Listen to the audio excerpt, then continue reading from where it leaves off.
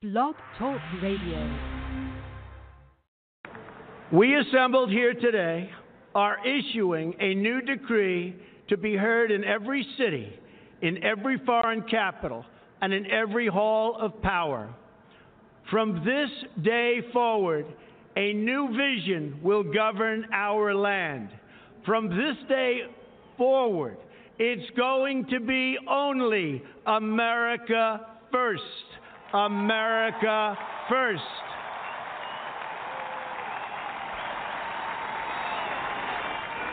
Every decision on trade, on taxes, on immigration, on foreign affairs will be made to benefit American workers and American families.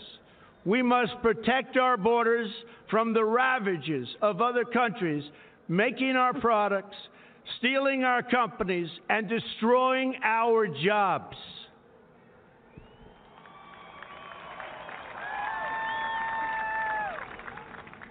Protection will lead to great prosperity and strength.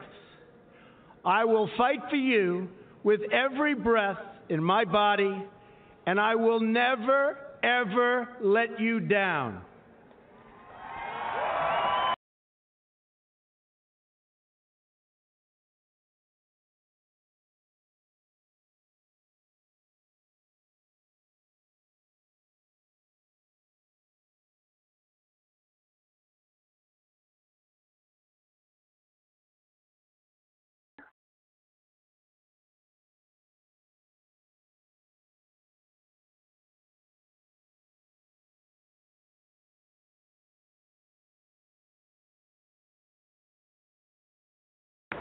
We assembled here today are issuing a new decree to be heard in every city, in every foreign capital, and in every hall of power.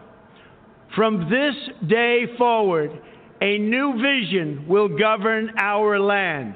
From this day forward, it's going to be only America first. America first.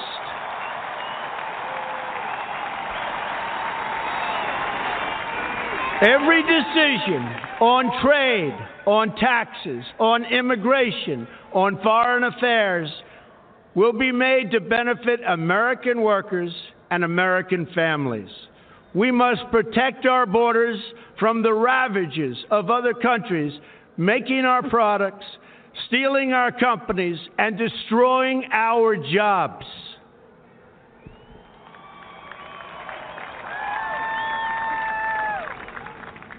Protection will lead to great prosperity and strength. I will fight for you with every breath in my body, and I will never, ever let you down.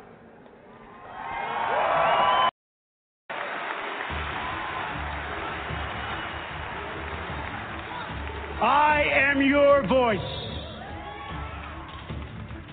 So to every parent who dreams for their child, and every child who dreams for their future, I say these words to you tonight. I am with you, I will fight for you, and I will win for you.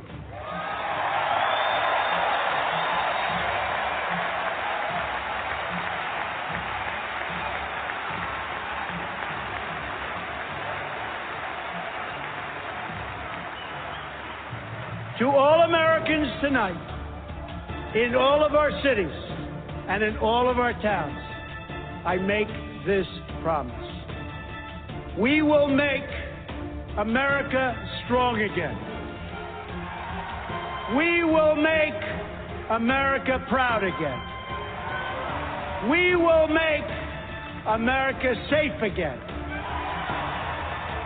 And we will make America great again. God bless you and good night. I love you.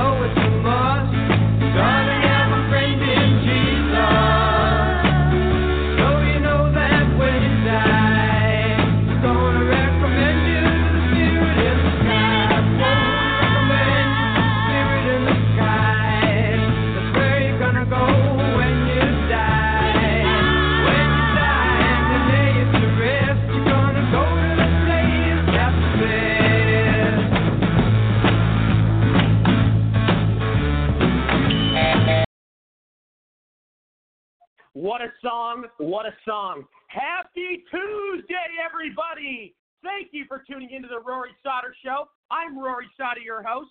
It is great to be back with all of you. I have missed you all since yesterday. We had a fantastic show yesterday. Great guests, perfect dialogue, everything you could want in a show, unbelievable rhythm and flow. Just we all mesh so well. The chemistry on this program is unbelievable. It's beyond impressive, and I'm loving every second of it. And the Rory Sauter show just keeps evolving and evolving. A lot of plans for the future of the show, as everybody knows. Like always, I want to thank all my guests, my audience, my co-hosts, and sponsors. You are all incredible. The show is listened to in 25 different countries on nearly 70 online platforms. And everybody, if you miss any past clips, past episodes, or need 24/7 breaking news coverage, visit my media site, thenextgenusa.com. Here we are again, episode 226 of the Rory Sauter Show. Over 2 years doing this. It's a real honor. I love being able to shine my light and utilize this platform every single episode. It's a gift. It for sure is. And you know what? I can't thank you all enough. And a lot going on tonight, a lot going on in the media, big guests on tonight. Very excited. I do want to introduce to the show, I believe our panel is with us. We have U.S. congressional candidate from Maryland, Tim Baker. Tim, how are you? Hey, I'm doing well. Enjoying the Trump rally going on here on the East Coast, and loving that our country is so energized and ready to see the real part of what's going to happen with this fake impeachment when it gets to the Senate. Absolutely. Well, me too, Tim. Really excited. It's interesting times right now, and it's only going to backfire on the Democrats. Oh, it sure is, and I cannot wait because I think this is the long game. It's a chess move when the Democrats are playing checkers. So it's going to be fun to watch. Absolutely. Always a pleasure, Tim. Thanks for being here. I also would like to welcome to the show, I believe he's with us, we have activist and campus reform director. We have Sergi Kelly. How are you, buddy? I'm doing well. How are you doing? Doing well. Great to have you back. Big show tonight. Glad you could join us. Thank you. Absolutely. I believe we also have with us, we have U.S. Congress candidate from Arizona, Josh Barnett. Josh, how are you? How's it going, guys? Thank you for having me. Absolutely, Josh. Big show tonight. Glad you could join us. Thank you. Everybody, like I do every episode, I just want to kind of review and go over some of the small headlines and things that have happened in the last 24 hours. And everybody on the panel, once I get to you, as usual, if you have any thoughts, please share of any of the talking points that I'm presenting or discussing. So, I'll get to this, and then, as usual, I'll go from the small talking points to the big stuff, and we'll address that as well. I want to start with, there was something really crazy that happened, and this keeps happening. It doesn't end. And like I've said many times, you can't change evil. You can't change bad. You can't change someone's ideology if they're planning to carry out an attack. There's no law. There's no legislation. There's nothing that would actually prevent or stop a situation like that. But you have these politicians who won't quit, especially the ones on the left with the whole gun control push. And, we saw the Jersey City shooting today, at least 6 dead. And what happens right after? Democrats start pushing for gun control without looking at any of the facts. They started pushing for gun control last week in the Pensacola shooting, even though the shooter got his gun legally. Nothing would have prevented that attack either. And this is going to keep happening, these shootings. It's part of the terrible epidemic of violence occurring in our country and around the world. I mean, obviously it's slowed down quite a bit. Crime rate is down.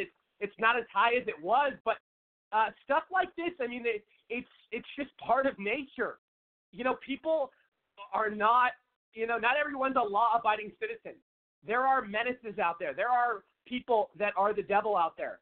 There are people that don't give a shit about humanity and do nothing but cause chaos. And thank God for our first responders, and thank God for the people that get there to stop this situation. I mean, it was bad. I don't know if anybody saw the video, but Jesus Christ, I heard hundreds and hundreds of gunshots, and I'm not even being hyperbolic. You watch this video, there's actually numerous videos, and it's mind-blowing. And I'm mad that everything about these situations is a political agenda. It's never any sympathy or any love for any of the victims. It's never about getting to the real facts or the real problem. It's always about pushing a narrative. And let's face it, when you try to ban people's guns, and I don't want to get too off topic because this kind of is, but when you ban people's guns, like I said many times on my show, you're only leaving the good guy defenseless. Criminals are going to get their guns no matter what. They're just like they get them off the street illegally every single day. That's never going to change. These crimes are going to keep happening. I mean, it's like, and obviously these politicians understand that, a lot of them, and, most of it's just about power, unfortunately. And sadly, you have too many voters on the left that have too much faith in these politicians, and they don't read enough about history. It's ridiculous. It really is. But going back into these shootings, there is people on the left want to whine and say we're wrong for saying thoughts and prayers. But what else can we do? That's about all you can do in these situations. There's already every gun law you can think of in place. There's everything that it's ridiculous to even have this as a discussion on these liberal news channels. All right, let's discuss this. This is disgusting, and this keeps happening. Disney is now enabling and putting the spotlight on a 12-year-old transgender in a new series. So I talk about this on my show all the time. The left has created this radical ideology where they start normalizing transgenderism, where they start normalizing all this craziness. These 100 different genders, letting 3-year-olds decide what their sexual orientation is.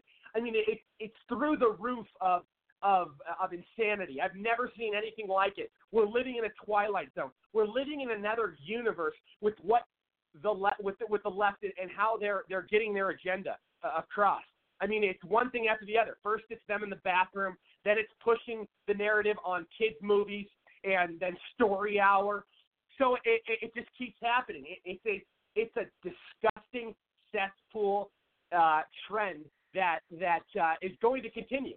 The left wants to build as many victims as possible. They want to place so many different people in boxes, and they want to convince anyone to be whoever they want to be, even if it's the most insane thing on earth and makes no sense. Like be a 40-year-old man if you're a 20-year-old woman, whoever you identify as. I mean, it's so ridiculous. People want to identify as unicorns. I mean, I've seen so many different stories that will blow your mind. Moving on here, the Democrat Party is in shambles. Their candidates are a disgrace. There is no logic or merit or any sort of, just substance. There's nothing in that party that at least one point in time, the Democratic Party at least was somewhat about politics.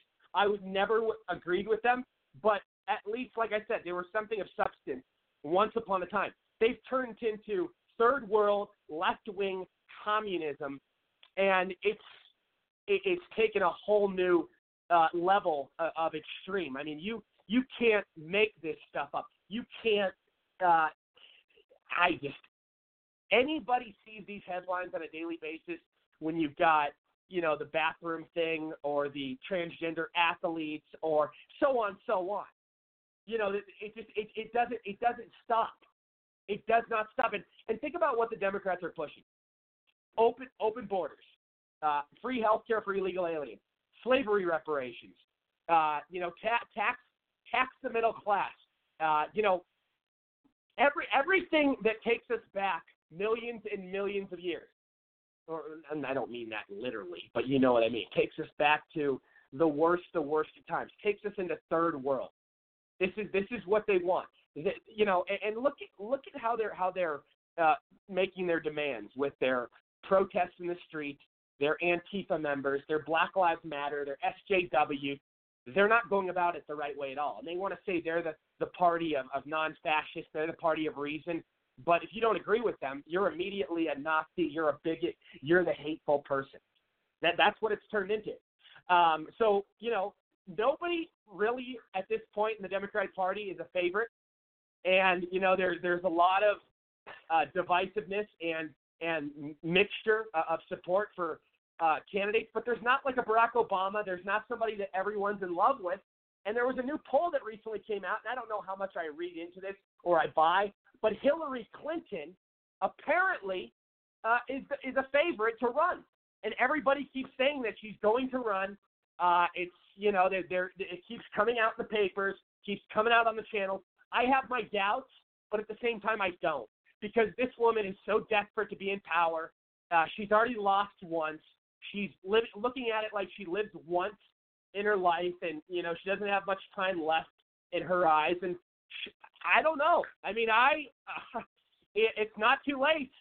It's not too late. I mean, this woman, you know, I don't know if she understands that losing again would be even more embarrassing. It would make her even more insecure. It would make her more depressed. But at the same time, you know, I guess you never know until you try. You know, this woman, she's ruthless. You know, she'll go to whatever standard, to whatever level. It doesn't matter how extreme it is. She's insane. I don't know what to think of it. I don't know what to, you know, at this point, I would say more no. I don't think she's going to, because I don't think she wants to have that much humiliation. But stranger things have happened, everybody. Stranger things have happened. Think about this, though. The impeachment thing, it's only going to backfire on Nancy Pelosi. You know, they're talking about this today. This is going to cost Nancy Pelosi her job. Just think about it. You have all these people on the left that are counting on Nancy Pelosi, especially the voters, on taking down this president. And once she comes up short of that, that's not going to come up well and resonate and you know, mesh well with these voters. I mean, they're so radicalized and they're so angry and they're so hostile, and they want to take down this president regardless of whether he's guilty or not. I mean, they have a one-dimensional agenda. It's one-sided. It's very jaded. And it's, you know, think about this, though. When they come up short and they can't successfully get him out of office, and then they wasted all their time on that, they failed, and then they did nothing for their constituents policy-wise. I don't see much of the Democratic Party in the future. I think they're going to run into a lot of problems. They're running into a wall. They are running into massive, massive headache, and they're burying their own grave. There's no doubt about that. I'm sick of these climate change hypocrites, moving on a little bit, but I'm sick of these climate change hypocrites. I'm seeing people like Bloomberg and all these Democrats, you know, Joe Biden. Climate change is the biggest threat on earth. We need to stop it before it's too late. Our world is going to end. These people go on jets. These people drive their Escalades. These people, you know, live in their huge mansions. And I'm not hating on capitalism. I'm not hating on the wealthy. I love capitalism. I love making money. I love owning my own businesses. But at least these politicians should recognize that and not, you know, deny and try to pretend that they hate capitalism. That's all they live by. You know, they live by that saying, do as I say, not as I do. These people live by the biggest hypocrisy standard on the face of the earth. You know, and how are you going to say that the earth is at war and it's such a big threat when your cities look like dog shit? You've got poop everywhere. You've got needles everywhere. You got tents everywhere. You've got crime. Yes, liberals. We don't see this going on in conservative areas. I mean, it's a real big problem right now. Moving on, Nike. Here's something really bad. You know, first they have Kaepernick. Then, you know, they want to get as radical as possible. Then they get that lesbo, carpet muncher, rapping hoe, whatever her name is, the one that hates America. Can't stand that fool. I mean, she's the biggest smelly, low-life feminist on earth. I mean, this woman, all she does is hate. All she does is take sides of communists. All she does is "This is America." And you know what? Nike enables people like that, and now they're enabling the religion of peace. They're condoning it. They want to show it. They want to show it all this love, but all that religion does is oppress women. Religion of pedophilia. It's the religion of killing gays. It's the religion of pretty much everything terrible if you don't abide by it. And think about, what Nike does with their products. I mean, they build them in factories overseas. I'm sure everybody has read the stories about how they have slaves working for pennies, and then they turn around and sell their stuff for, giant amount of money. And hey, that's capitalism. I get it. But Nike, they're a global company. Make no mistake, they don't stand for the U.S. value. They stand for everything that the U.S. is fighting against. So nobody should idolize or take sides with Nike. We need to really get on the wagon of these American companies. Because I don't like this. I mean, you're going to enable the hot job. I mean, come on, this is sports. Stop getting political. Here we go. This is going to be really, really interesting, and I can't wait for this. But Hunter Biden, crackhead, meth head, Hunter Biden, the guy that got kicked out of the Army, the guy that got on the board of the gas company knowing nothing. But his baby mama from Arkansas is wanting the income disclosures for Burisma and the Chinese entity that he was involved with. So think about that. He's got this child support stuff on his back right now. The financials are going to have to be released. I mean, unless they have some amazing, magical lawyers that can, seal these puppies, it's coming out. And imagine the timing. I mean, look at this. Right when Daddy's running for office, the woman comes out and says, Hunter Biden had a kid with me out of wedlock. The strip club. They even said these women performed some toys on Hunter Biden. I don't know what kind of toys, but that sounds like some weird shit, especially if they're doing it to him. Can you imagine? But Jesus, I mean, everything that's coming out, all these different stories, and it's just a clown show. It really is. And you know what? The testifying, obviously, when the Republicans make the Democrats testify, we're going to find out a lot about Hunter Biden, and with these financial records getting unsealed with his baby mama. I mean, I think that's even more of a threat. I think that's more likely, because think about what they have to go through in court. They got to make sure he can, what kind of child support he's going to pay. There's so many different variables that go into this entire thing. All right, let's get to the big stuff. So the Democrats, the snakes, officially filed articles of impeachment. They have nothing. They know that, but they're too far along, and they know they have to go with it because they can't fairly beat him. They're threatened by him because he's giving power back to we the people. All their special interests are diminishing. He's exposing the swamp, and it drives them crazy, and they can't handle it anymore. Anything they can do to get him out of office. Many have said the only way to get him out is to impeach him. Impeach him. If there was any dirt on Donald Trump, it would have been out a long time ago. It would have been out long, long, long ago. I mean, there's nothing legitimate. There's no sufficient cause. It's all hearsay. It's all opinions. It's all hurt feelings. It's what it is, folks. It's what it is. It's hurt feelings. It's nothing more than that. And this whole bias report from the IG report from Horowitz, Horowitz has to be involved with the deep state. I don't trust him. There's a lot off.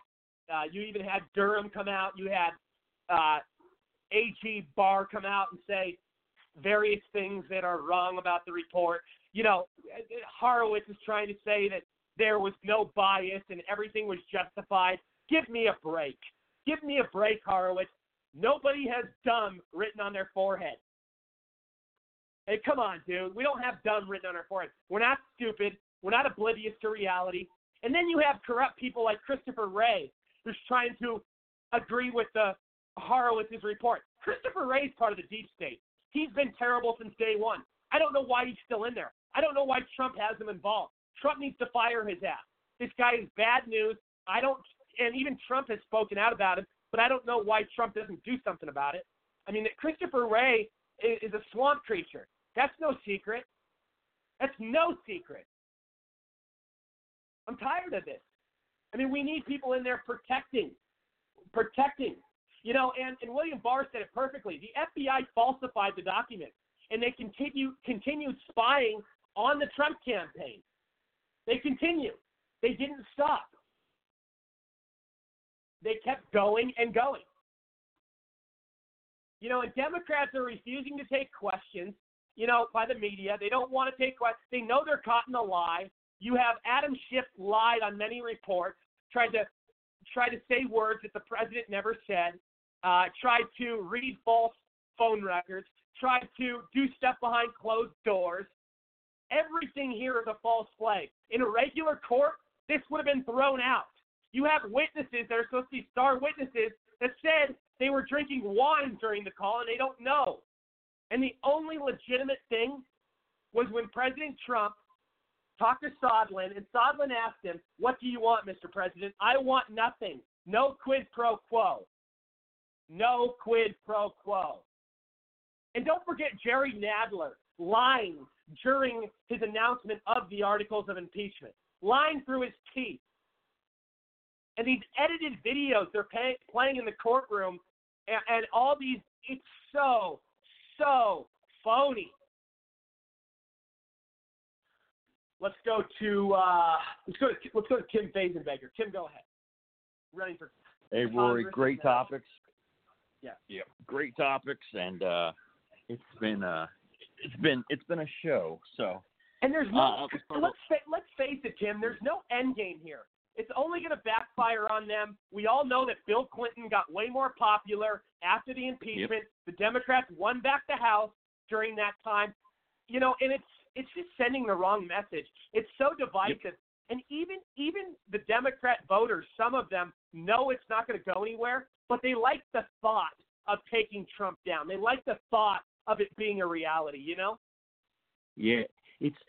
When Clinton was impeached, I remember, I was a teenager, and I was thinking this was the right thing. But it did backfire on the Republican Party. Now, I think the Democrats know this is going to backfire, but they don't care because ultimately their end game is to change America, and that's what they've been doing. So yeah, I want to start. I do want to start with saying, sympathies to the officer that was shot and killed, I believe, in New Jersey today. And our first responders don't get enough credit, and the left exactly. Amen. First responders. The whole Black Lives Matter and the whole Colin Kaepernick with the pigs on the socks and stuff like that. It's disrespectful to people who put their lives and die for us, to serve us. So, hats off to those people that do this every day, and shame on the left that try to bash them. So, Disney, I'm glad my kids were more of a Nickelodeon type family instead of Disney, because Disney has gone so far to the left, and it's bad. What I've learned by being involved in politics now is that these companies get money to push their social narratives. So if they want to have behind closed doors, if they want to have Muslim characters or more gay characters, they actually get funding to push this kind of stuff. And you'll see it's proportionally not representative of our nation. So you'll have, there's just people on there all the time that's just thrown in our faces. And it's not stuff that needs to be, but they're doing it to push culture change. So the Democrat candidates are in a heap of trouble. And you brought up Hillary. So Hillary is still hanging around there looking to see if there's a chance for her to get in. I personally think it's going to be Warren that will end up winning this, and then she's going to get blown out in the general. But the Democrat candidates are just who can out hate Trump, and that's all they do is they keep pushing and pushing to the left. They're not the old school Democrats. These are the socialists that Nikita Khrushchev said would happen. They would come from within, and all they do is keep pushing things to the left. They want America to be not America anymore. So what they're trying with this impeachment and what these candidates are saying is right out of their playbook and the Saul Alinsky tactics. And the thing is, it's not working. And the reason why it's not working is because President Trump is an outsider. He doesn't play by those rules. And if you want to be a true leader, we're seeing it right now. Someone who steps up, does the things unconventionally, and changes the rules of the game. And that is why the Democrats are just looking terrible. They remind me of kids that aren't getting their way. So all they do is they cry that they're going to do more. And I saw there was a Congress lady today who said even if Trump wins, they're going to try impeaching again in his next 4 years. They're not going to give it up. They want to tarnish his reputation, and it's just not going to work. There is going to be a massive landslide in the House and with the Electoral College, and probably even a popular vote this time around. Climate change you brought up, and Nike, and these things, typical leftist things where when this stuff kind of happens, the businesses, when it comes to climate change and the environment, they follow the green, they follow that money. So they start doing things that seem more eco-friendly. Well, we can do the same thing here on the right. When you have people that are like Nike that are pushing things in our face, or Disney, we can do the same thing. We stop patronizing these places, and they will eventually, when their business hurts, they will start to placate us and do what we demand. But we have to stay together and continue pushing through everything that they're talking about, and boycotting a lot of these businesses. And I know a lot of people are afraid of boycotts, but that is one thing that we have control over. So lastly, you were talking about Hunter Biden. And Hunter Biden is a prototypical elitist child that was raised, and I mean, he's got everything, and he throws all the good stuff he has away, and becomes a mockery. And even on the one interview, he says, "I don't know why I got the job. I don't have any experience in that field." It's so obvious that he was part of this scam that the Bidens did, and I'm sure the Obamas were involved with, that I can't even fault the guy. It was given to him. Well, obviously he's a grown man now, but so I do fault him, but he was raised in that environment where everything's given to him, and that is what these socialist elitists do. They take care of their own and screw everybody else, and that is what President Trump and many of us on the right are trying to do now, is to change that, bring back the power to that people. And you have great candidates across this country that are MAGA-type candidates, and they want to do just that. And once they get in, we need to make sure that we hold them accountable as well, so they don't ever change. So I see great things happening, but I still see a major divide in this country that the Democrats pushed on purpose, that far left and then the Americans. So we need to find a way to eradicate, in a sense, that mentality that the left has to perpetuate America moving forward. So great topics tonight, Rory. I'm glad to be a part of it. Absolutely. Always a pleasure, Tim. Great points. Thank you. Thank you. Let's go to Josh Barnett. Josh, I'm sure you got a lot of thoughts. Go ahead, my friend. Yes, there's so much to go about what you just said. And the first thing I'd like to say is I pray that Hillary Clinton runs. It'd be fun to watch her lose again.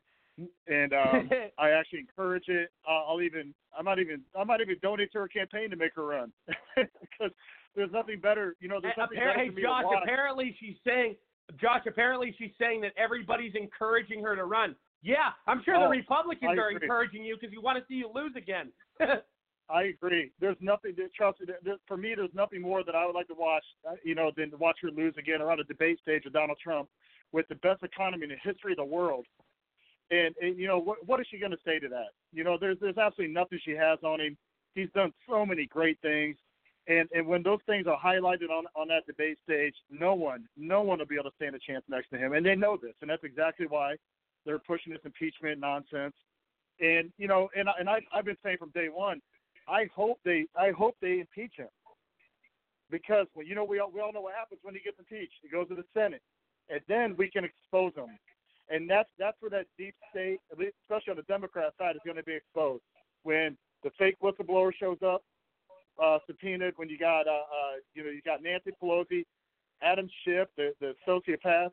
You have Hunter Biden, Joe Biden, all these criminals from the Democrat side that are going to get exposed and be forced with the subpoena from the courts, unlike the Democrats who just don't go through the court system, and run a sham process that they've been doing the entire time.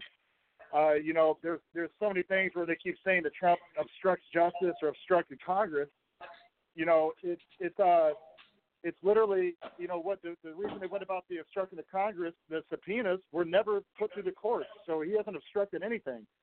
When you're running a sham process like they were doing, not allowing Republicans to call witnesses, not allowing White House counsel, not allowing anybody to be cross-examined properly by the Republicans, why would you want to be a part of that?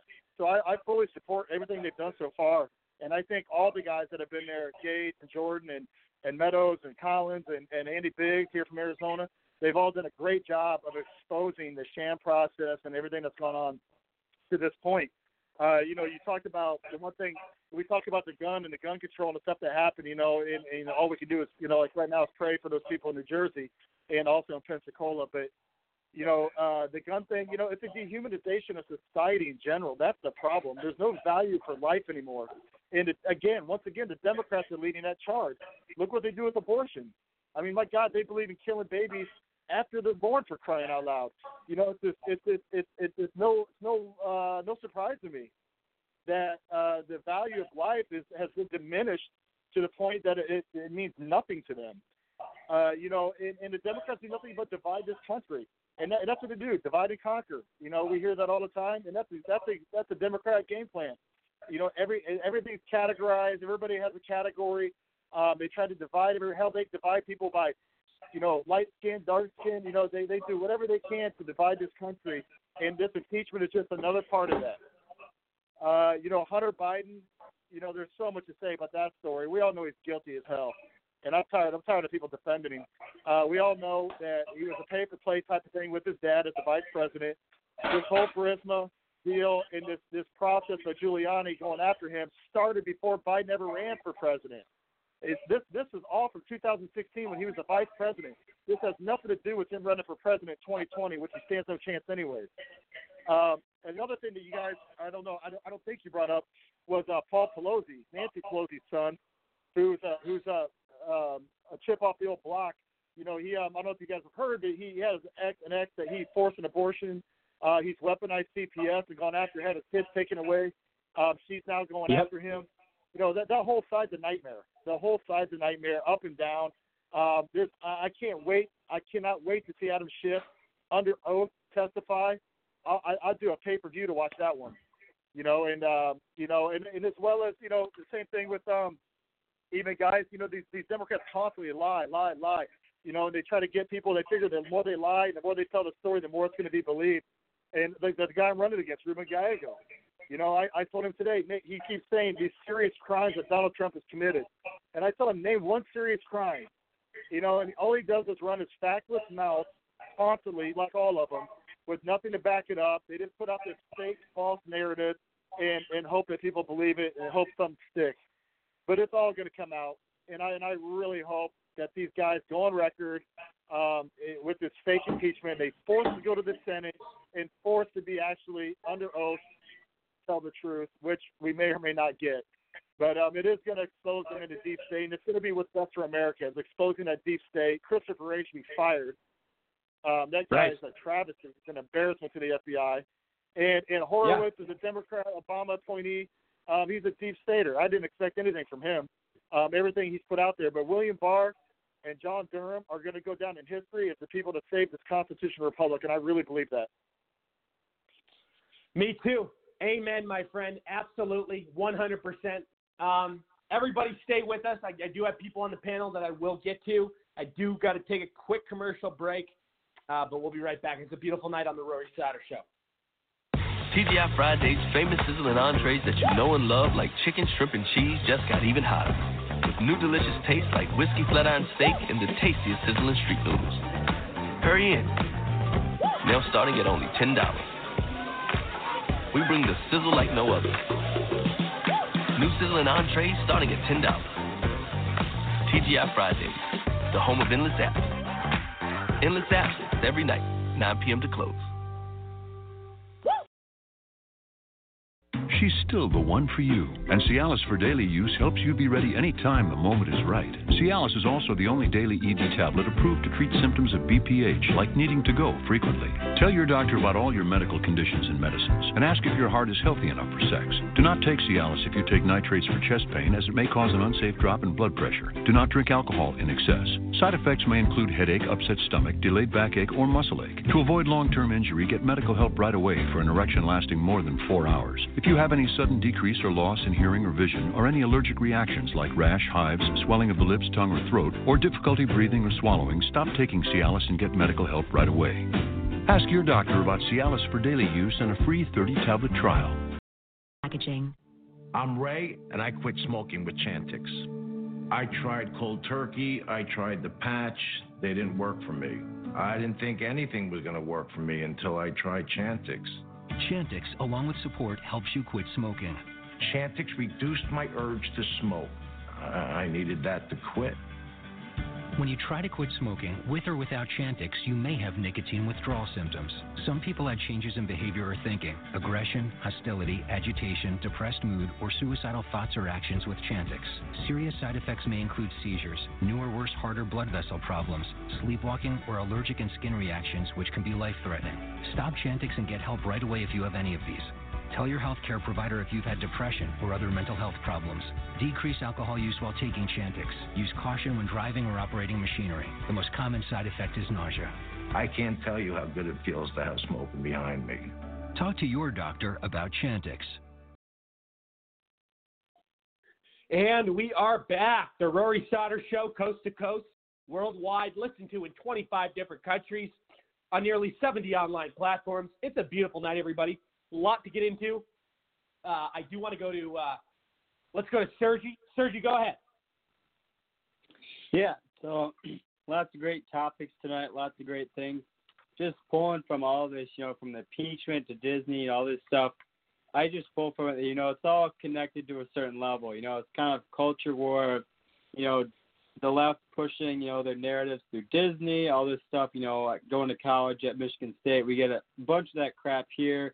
Just this leftism, being pulled in classrooms, Disney, movies, where have you. It leads to, to these things of, having politicians, fully grown supposedly adult politicians, going around and trying to accuse a duly elected president of all this stuff. They're slandering him. They have ill intentions. This is that same radical leftism is connected to, just like it was mentioned before, this culture of evil, this culture of killing. People don't lift up our first responders, then they attack them for, the few very minute police that have done bad things and should be held accountable. They go after them and try to make this narrative of, of where no longer do we like preserving life, everything from, from the Democrats now not even supporting life or even supporting life after they're born. Right. To, they're going on this Black Lives Matter thing. They're going against police. And so for me, just pulling from what everyone's saying, being a student at university, it's all connected. These same kids here at university that are believing this leftism, stuff like this, they'll be the next, the future Democrats of America. And it's completely accurate. The party of once Kennedy and, even Roosevelt, obviously their policies were horrible. They still had a lot of very bad strains in them. They've gone, the bad strains of Roosevelt is now mainstream. It's mainstream Democrat party to be, outrightly just socialist. That's no longer something where, they tried to hide it in, Woodrow Wilson, Roosevelt. Now it's just, hey we're that party. Right. Sir, if you could hold your thought just for a little bit, I do got to introduce our guest, but I will get back to you here in the next 15, 20 minutes. But please stand by. I got to get this guest because I don't want to be late or anything. But can you stand by just for a little bit? Yeah, of course, no problem. Perfect. All righty. I do want to welcome to the show. I believe he's with us. Very excited to have him on. First time on, historian and best-selling author Doug Weed. Doug, how are you? Welcome.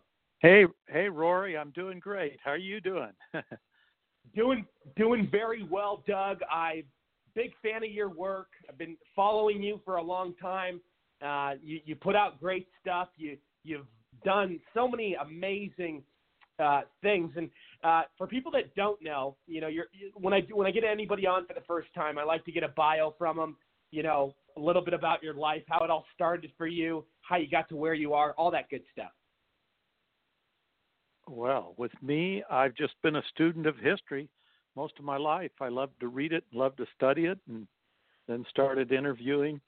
I've interviewed 6 presidents of the United States, got to know 5 of them very, very well, traveled with them, served on senior staff with them, wrote the campaign biography for Ronald Reagan, co-authored a book with George H.W. Bush, and this book, Inside Trump's White House, was a chance to get all the primary sources, Jared and Ivanka and everybody in the White House, and get them on the record, the president, and it was just very exciting.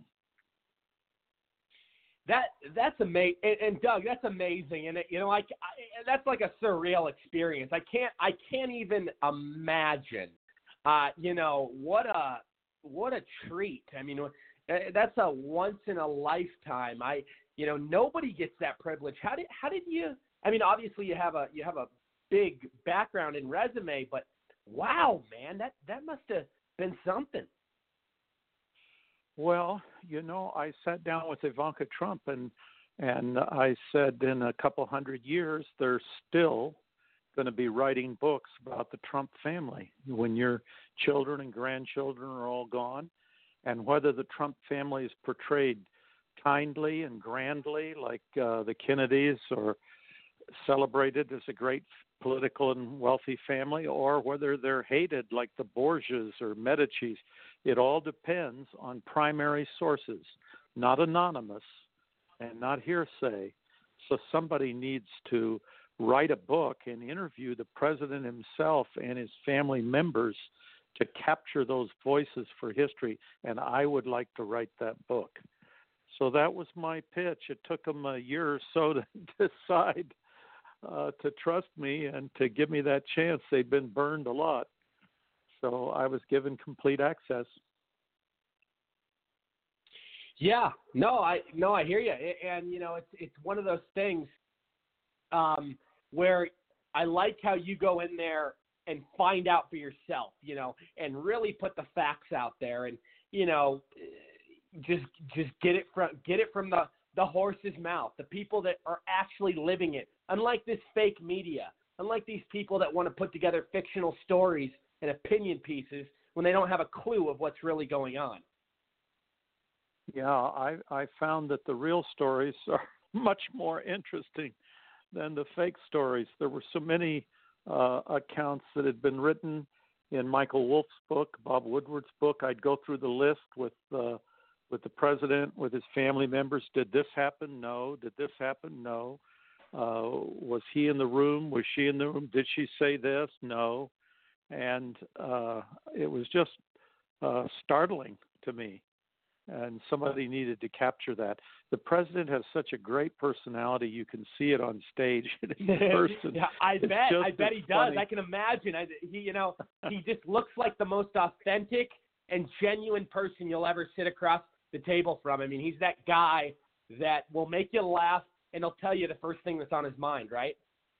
That's right. He's very, very funny. When he finally gave the okay, I come into the Oval Office and he started talking immediately. Even before I asked a question, he was holding these papers above his head and he said, "These are my private personal correspondence with Kim Jong-un. They didn't want me to let you have them. They didn't want you to see them, but I'm going to let you see them. You can read them. You can't copy them and you can't photograph them, but you can read them. I want you to see And then he just started his narrative. He said, I was sitting right there where those two chairs are. I sat there with Barack Obama right after I won the election. I was president-elect. And I said, what's the biggest problem that you face? And Barack Obama said, the biggest problem is North Korea. You will have a war with North Korea on your watch. And I said to the president, well, have you called him? And he said, no, I haven't called him. He's a dictator. And then the president, Trump, looked at us, me, myself, and Sarah Huckabee Sanders, and he repeated what Obama had said. I didn't call him because he's a dictator. And there was a long pause, and Trump said, stupid. So I guess if he has a problem with somebody, even if they hate him and he hates them as a businessman, he picks up the phone and calls them. So that's what he started to do as president. And, and that's why I've always said he's so successful and he's been so, great in business because he has a way with people. And that's why he's the best president ever. And that's why he's so that's why he's so amazing as president and successful, is because he can bring all these people together. He can put people in a room, and that's an amazing skill. Not everybody has that kind of profound talent like Trump does. I mean, people have it, but I've never seen anyone have it to his degree. I mean, this guy is something that is, in my opinion, straight out of the Bible. They don't make people like this. I mean, this guy has not only saved the country, but saved the entire world. And he does it with his style and with his professionalism. I mean, this guy is one of a kind. He truly is. Yeah, Bismarck said that politics is the art of the possible. And that's how I've always experienced it. I worked on senior staff in the White House, and I served as an advisor to two of those presidents. And they always pick 3 or 4 issues that are very possible that they can get accomplished and then get reelected on. But Donald Trump's a businessman, and a businessman, he taught in his own book that you start with the most difficult problem, you solve it, then you go to the next one. And that's very different. That's not politics. It's not diplomacy. It's business. Mm-hmm. And when he got in the White House, I describe in my book his first day in the White House. He wanted to do everything. He wanted to turn around the economy. He wanted to defeat ISIS. He wanted to bring home the hostages that were held overseas. He had a long first day, and he'd been waiting for years. He always hoped somebody else would be president. From the time his kids were little, when Ivanka and Don Jr., when they were crawling around on the floor under his desk, he would rip open the morning newspaper and he would cut out some of the articles and underline them, very nerdy, like, why don't they do this? Why don't they do that? And he always hoped someone with common sense would run for president, but they never did. And isn't it amazing, like, and how I've never seen anyone's drive and enthusiasm and work ethic to this level like Trump. I mean, it's remarkable. I mean, the guy sleeps about 5 hours a night, and he's always up doing something. He wants to, fulfill all these different things on the agenda and promises. And I talk about this on my show all the time. He's came through on 80% of his promises within 3 years. He's delivered on 80% within 3 years. Most presidents, when they leave office after 8 years, they don't even fulfill 10%. And he's given us such a gift and such a strong. I mean, it's beyond inspirational. He's came into office and worked like no leader we've ever seen. I mean, look at all the past leaders. They've been way too political. And they've been way too, I'm not going to say all of them, but a lot of them have only stayed on their side of the aisle and have not done necessarily what's right for the country. Trump is willing to work with anybody. He wants to look at policy, and he'll go to whatever side, and he'll it's just amazing at how he operates. I asked him if it was, he's certainly learned some things as president that he didn't know as a civilian. And I said, when you got in here and you saw how things were operating, was it as bad as you thought? He said it was worse. Right? It was worse. Yeah. What happens, Rory, as you know, these companies live on regulations. They want regulations because regulations keep you from starting a business. And the name of the game is, and always has been, monopoly. So they're able to establish a monopoly. They're able to get money sometimes direct from the Federal Reserve. Doesn't even go through a bank sometimes. They get it at 0% interest. Well, you have to pay for interest. And then when there's a recession, it doesn't matter if the president's a Republican or a Democrat. They all do this. When there's a recession, they pass what they call a stimulus bill.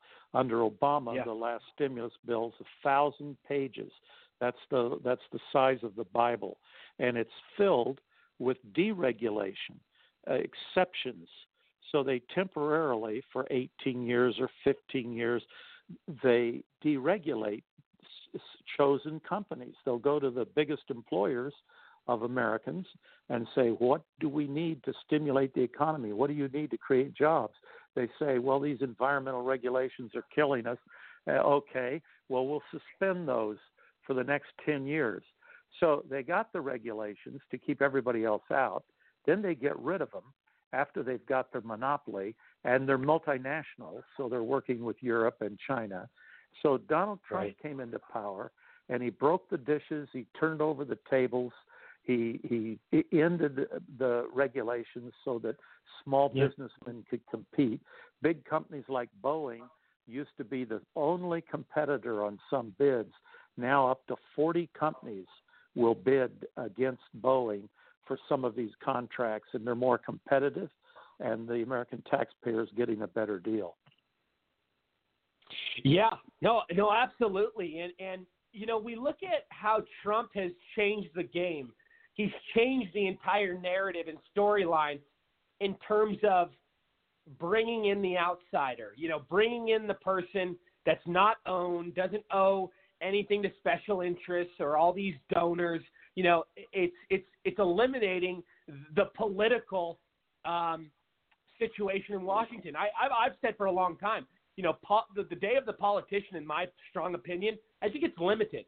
You know, Trump has created this door and opened this opportunity for all these different people on every side, on various sides of the spectrum. You got business people, you've got people in all these different areas that aren't necessarily in politics, and it's appealing. It's resonating with the voters because the voters are seeing the light. They're seeing that, wow, for the longest time, the reason D.C. is so messed up because they're not working for us. They're working for their own lobbyists, their own special interests, and finally, we have that leader in there who's getting all that stuff done because guess what? He doesn't owe anybody anything. He doesn't, and he's tired of seeing the American middle class pay for everything. When he kind of blew up NATO, the media went crazy, and the generals came in from the Pentagon and sat him down like he was a little boy and said, "Sir, these are our friends, sir." And Trump said, well, if they're our friends, why do they lie to us? Why do they sign an agreement and then don't keep their word?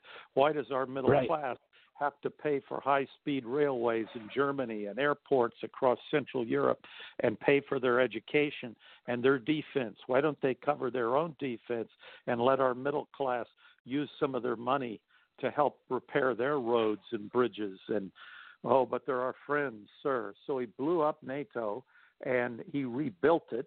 It's stronger than ever. It's raised $100 billion. The head of NATO loves Trump, and he saved it. But he had to blow it up before he could save it. Now, let me ask you this. You know, going into the Trump White House and, you know, living this life that, I mean, how long were you, you know, interacting and getting involved and writing this book? What was it like? How long? 2 years. And I wow. tell you, it was fascinating. Wow. I wanted to know everything. What do they watch on Netflix? what do they eat when they raid the refrigerator in the middle of the night in the White House? And I just was very, very curious. And the book is just filled with fascinating stories. The 8, now there's 10 grandkids running crazy through the state floor with Uncle Barron playing hide and go seek. There's just some wonderful moments in the book. And I think everybody really, I think a lot of us voters understand, but I don't think everybody everybody in this country understands that President Trump is he acts like a normal guy. His family, and they act very, they don't act elite. They don't act grandiose. I mean, they're very, regular people like you and myself, right? Yeah, it's very interesting how Laura met Eric, her love stories in the book, and it's just fascinating. She grew up in North Carolina, went to church every Sunday with her mom and dad, and she wanted to be in the restaurant business, and it didn't work out. So she got into a culinary school in New York City, and she cried all the way there. What am I doing? Drove to New York City and went to this school. And one night, her roommate, who also went to the school, said, "Come on, I want to go out, and I need I want somebody with me." And she said, "No, you go. I'm going to stay watch a movie." No, come on. So she went with her girlfriend, and they went out, and she saw this tall guy across the room and thought that'll work because she's 5'11". She's 6'3" or something in high heels. So she visited with the guy, and that night her roommate said, "So it looks like you got along real good." She said, "Yeah." She said, "You spent the whole night talking to that guy. You know who he is, don't you?" She said, "Eric? Yeah. I mean, he's a nice guy. He's tall." She said, "Yeah, Eric Trump." Yeah, he's Donald Trump's son. I said, "Oh, really? I didn't even know Donald Trump had a son." So she didn't know who he was, but they fell in love. They got a great story. It's hilarious. Wow. And so let me ask you this. So in terms of so how would the day-to-day work? So I know you'd be in there quite frequently, but how many hours would you go at a time to the White House, and what would be like, your agenda? What kind of information would you take down? Like, this book is really interesting, and you really put everything into perspective, and you really get into details. Well, I collected 600 hours of interviews with people. Yeah. And right. A lot of it's on the cutting room floor and went unused. But I went to New York, went to Trump Tower, and interviewed over the phone, interviewed in the White House, and Jared's office, which is located right between the Chief of Staff's office and the Oval Office, interviewed President in the Oval Office, had lunch with him there, went into the Monica Lewinsky hallway back behind the Oval Office and into that tiny little dining room there, and had a nice lunch with the president, and interviewed Mick Mulvaney. Real quick, I want you to continue, but real quick, what's it like having lunch with the president? I mean, wow. I mean, I can't even imagine. That'd be like the greatest gift on earth to me. I idolize that guy. Yeah, it was wonderful. The thing that interested me, Rory, is at times he'd start asking me questions, and I was taken by surprise. He's a great listener, and that's the one common denominator of all the 6 presidents that I've known and interviewed. They're all great listeners. That's the only thing I know that they had in common. But I would say no, because I want to interview him. His time is so limited. But that was an interesting phenomena of him. And I interviewed Ivanka in her office upstairs several times in the White House. And Eric gave me a tour of Trump Tower, and the president sent me a list of friends. One of them was Paula White, and she lives in Apopka, Florida. So I flew down to Florida and interviewed her. And anyone he recommended, any of the friends, I interviewed them. That's amazing. And so tell me this. So what was the biggest surprise? What was like the biggest surprise that, something that caught you off guard going into that White House, something that you didn't expect? Well, I was a bit, good question, Rory. I was a bit surprised by how close the president and Melania were. I guess I had been influenced by the media propaganda, but when the president talked, he was always talking about Melania this, Melania that, and her theories and her ideas and suggestions and things she'd seen on TV, and that surprised me. And their love for each other. There was an occasion where he was going to visit the troops in Iraq, and the Secret Service had to sit her down and explain he was going into a war zone and that it was dangerous, a combat zone. And she said, "I want to go." I said, no, you can't go.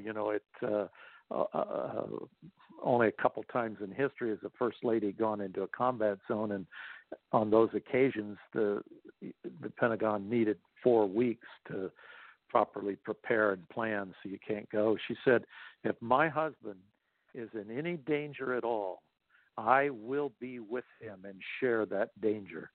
So on Christmas night, 2018, President Trump and Melania flew out of Washington for Iraq to be with the troops. That's typical of Melania, and she's under such attack, as you know, and the president's very playful with her. Sometimes at dinner in the evening, when she's under attack for no other reason than just pure jealousy, he'll puff himself up with importance and he'll say, "Melania, honey, isn't this great, this adventure I'm taking you on? You're the first lady, thanks to me." And she'll say, "Oh, yeah, thank you very much. Great." So they know the horror of what they're going through, but they are grateful that the people elected them and they have this opportunity to serve the country. And I love these stories. And so let me ask you this. What is the interactions like between the Trump family and each other? I mean, are they very close? I mean, how are the dynamics? These are really good questions, Rory. They text each other all day long. Like, for example, on Inauguration Day, the women all texted each other what to color coordinate, what color are you going to wear, what color I'm going to wear, and they coordinated. And when they were at the National Cathedral, and Madonna took to the stage near the Capitol and said, "I've thought a lot about blowing up the White House." At that very moment, the Trumps were in a motorcade on their way back to the White House, and they were in separate cars. Jared and Ivanka together, but Eric and Laura in another car, Don Jr. in another car with his kids. And the text just hopped from car to car with the news of what Madonna was saying and the threat to their lives. And the Secret Service, of course, have to take those death threats seriously. Interestingly enough, I've had numerous death threats since I wrote this book. Before the book was even published, received death threats saying that if the book was published, my children, all of whom were named, I have 5 children, would be bathed in blood and all this gory stuff. They're just people who have a lot of hatred. It's interesting to see. Yeah, it's, how radical the left has become. And, my brings me to my next question. Did you ever talk to Trump about if he ever knew that, and obviously I think that he had an idea that people would be against him and opposed and radical, if he became president. But did he ever understand that it would get to this level of extreme and hostility? Did you guys ever discuss that? Yeah, we did. And no, he didn't have any way to anticipate that it would be this bad. But he knew it would be bad. And he warned the kids. He pulled them aside and said, "We're going to find out who our real friends are," and he warned them that a war is coming, and he especially knew that when he started to deregulate, because a lot of people are making a lot of money, Rory, and they own the media, and the ones that don't own the media advertise on the media, and they pay for the think tanks, and they pay for the pundits. They give grants to the pundits to write stories and do research papers, and then they go on TV and talk about what they've written and their op-eds. Right. And it's all financed by companies, multinational companies. Almost all of them make their money from China, and they hate what Donald Trump is doing. But he has seen, in our lifetime, you and I have seen the largest transfer of wealth in world history outside of the Middle East, and that's the wealth of the American middle class to China, and it has made China rich. And the Bushes facilitated that, the Clintons facilitated that, and Obama, 3 presidents in a row. That's almost 20 years, and it has practically destroyed the middle class in America. And Trump is reversing that, and it's made a lot of people very, very angry, and they want to stop him. Yeah, and you spent a lot of time with him. 2 years is a long time writing a book, and and we've known pretty much since he got elected that they were going to try to impeach him, and they were going to do everything in their power to get rid of him. I mean, their goal was to end him. They never wanted him in office. Ever since that night where we got America back and won the election, the Democrats can't accept it. And I mean, what do you make of this entire impeachment nonsense? And most importantly, what did you and him talk about in regards to that nature? I mean, he laughs at this. I mean, and I love and I admire how he ignores the noise.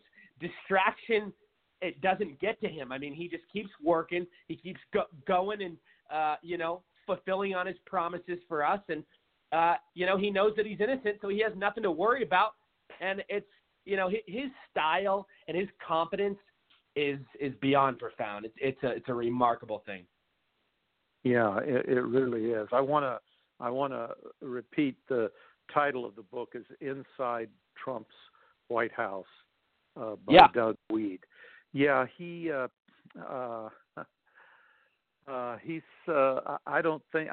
said it many times that he doesn't think another person could handle it. He was made for this. He's a tough guy. Ivanka says just what you said about noise. She says, I don't listen to the noise. She said, I refuse to be bitter. I can't function unless I'm happy. So I choose to be happy. I found that very profound, that happiness is a choice, and she chooses to be happy. Right. Well, no, absolutely. And what did you and Trump talk about in terms of the impeachment? I mean, obviously, he's fed up with it. My opinion was that that the Russian collusion inoculated him against impeachment for his legacy. So, they'll go ahead and impeach him, but I don't think it's going to hurt his legacy because of Russian collusion. Right. Historians will take a look at this charge that he's a Russian spy, and they'll say, okay, he's a Russian spy. That is one of the greatest events of world history, if that's true.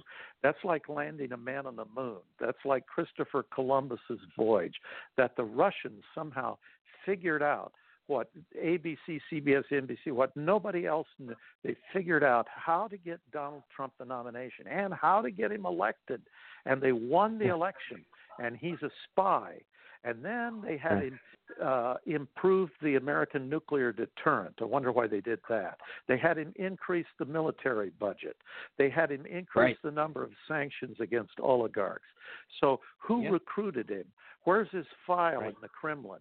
Why did they have him do all these terrible things against Russia? It's the most ridiculous, absurd thing So it's like, in fact, Jared Kushner said he told his father-in-law, this is the best possible scandal they could have ever lied about. If they'd lied about something to do with your casinos in New Jersey or building codes in New York, people could have become confused and they could have believed it. But instead, they picked the one thing that you're so provably innocent of, and it's the perfect scandal. So I believe it inoculated him for impeachment, because when historians come looking for this, it's going to be very clear that this impeachment was motivated by the swamp, by money, by big corporations. If your listeners will Google billionaires and the 2016 election, they'll see something very interesting.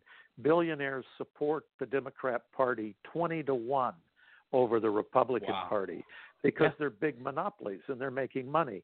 And if they look at the top 10, the largest companies in the United States, the CEO of 8 of them, of the top 8, are Democrats. And the boards of directors of most of them are Democrats, because they work with the special interests to get special legislation and special regulations that keep the other companies from becoming competitive. So you have Elizabeth Warren running against billionaires. It's just a joke. She's not a billionaire herself. I think she's only worth $18 million, but she gets paid $350,000 to teach one class at Harvard University. She's part of the academic elite, and that's a whole nother story.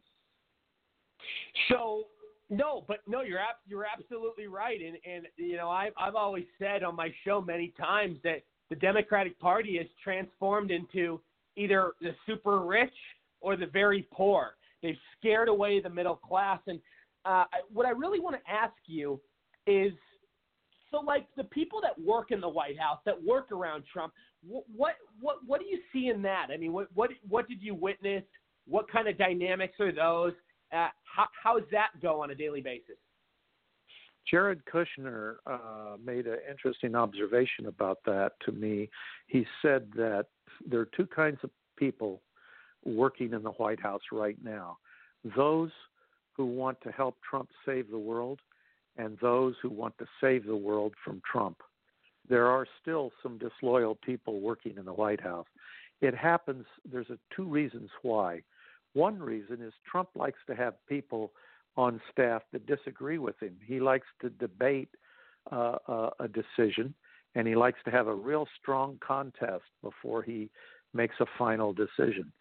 And that's why he had John Bolton on his staff, even though Bolton for 2 years had totally disagreed with him. He brought him on anyway as NSA advisor. And the second reason he does that is because he's not a politician. So most politicians have run for Congress or the Senate or governor, and they have this huge army of people that help them get elected. And they all have their duties and their jobs to do. And not only does the candidate have this army, but the army has the candidate. And it limits what the candidate can say or do, because he has to be beholden to his team that helps get him elected. Well, Trump went into the White House without that team. So he didn't have people who had been loyal to him and who'd worked with each other and who could fill those positions. That's bad. He had to rely on other people who were loyal to Bush or loyal to Romney or loyal to Obama to serve in these positions. But it was also good because he's totally independent. He's not owned by this culture that he's created. And as an independent person, he can suddenly make bold moves, like moving the embassy to Israel, which 5 presidents couldn't do, moving it to Jerusalem. I love it. And I mean, I could talk to you all day. I mean, it's amazing. And what are some of his habits? Did you pick up on some of his habits?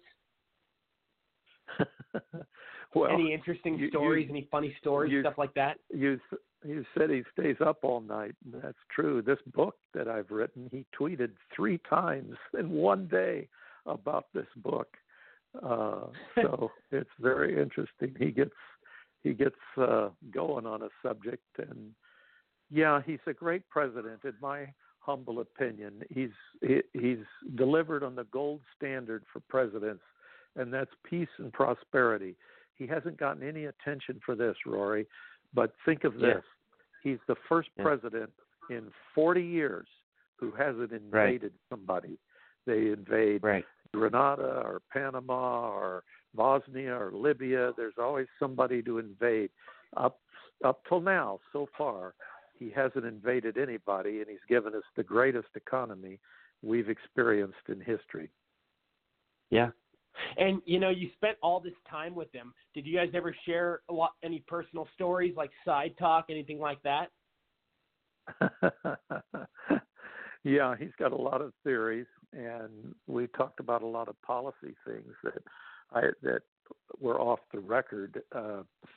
I interviewed him right after Roger Stone had been arrested in the middle of the night, and CNN had been tipped off, and he was disgusted by that. That was interesting. Yeah, it's a fascinating time in American history, and Jared Kushner has said, he said that there will come a time when people will miss him dearly because he speaks with such frankness, and he's such a leader, and he's so open. And he said, you watch, in many years from now, when he's gone, bumper stickers will start to appear. Give us our Trump, because they will long for someone who's not politically correct, but who speaks honestly and truthfully what they believe. And I was just going to bring that up because, after his 8 years is done in 2024, we've fallen in love with this family. We've fallen in love with Donald. We've fallen in love with his entire family, and it's created this profound and special movement like never seen before. I mean, we have crowds at these rallies that are bigger than some of the biggest rock stars on earth, bigger than a Super Bowl, bigger than any sporting event you can think of. I mean, this is something that it's unreal. I've never seen anything like it. And here's my point. When he's done in 2024, I think Don Jr. gets passed on the torch. I think he carries on the legacy because nobody else wants another politician in there. People want the Trump family to continue on. And it's such a dedicated and passionate base that I couldn't see anybody backtracking and going to somebody else. You know what I mean? What are your thoughts? Well, it can happen. We've seen family dynasties before, and I think no doubt that many years from now, when there's a different when a Republican returns to the White House again at some point, I think they'll tap some of the Trump family to help the country remember those good times. Just stop and Rory, I'm going to have to leave, but just stop and think of this, Rory. There are 7 million unfilled jobs. That's a population the size of the state of Indiana. 6 million people have gone off food stamps. It's just unbelievable what's happened. We've never, and I'll let you go, Doug, because I know you have to, but we've never seen these numbers before. And I was just watching Jim Cramer the other day on CNNBC. I've been watching him for many years, and he's like, whether you love Trump or hate him, you got to acknowledge that these are the best numbers of our lifetime. Numbers don't lie. That's right. Yeah, Thank but you absolutely, so much, Rory. Doug.